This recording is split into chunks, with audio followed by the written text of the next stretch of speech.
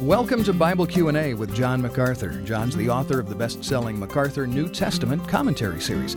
This is Denny Nugent with today's question. It comes from the Gospel of Matthew, chapter 16, where in verse 19 it says, "I will give you the keys of the kingdom of heaven, and whatever you shall bind on earth shall be bound in heaven, and whatever you shall loose on earth shall be loosed in heaven." Well, John, some people believe they possess the ability and the authority to bind Satan. They claim those words from Jesus to prove it. What does it mean to bind and to loose? Well, first of all, what it doesn't say is anything about binding Satan or loosing Satan, so we'll take that out of the discussion at the very beginning.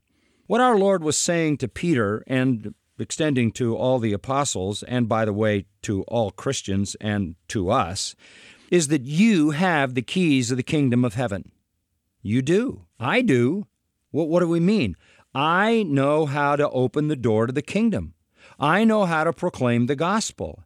I know what opens the door and lets someone into the kingdom.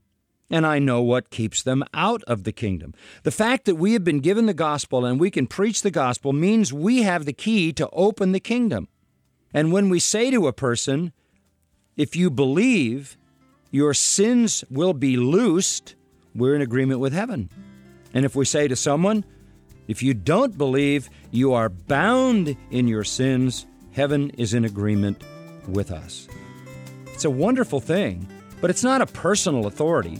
Because we know the gospel, we can tell people by what they do with the gospel whether they're bound in their sins or loosed from their sins.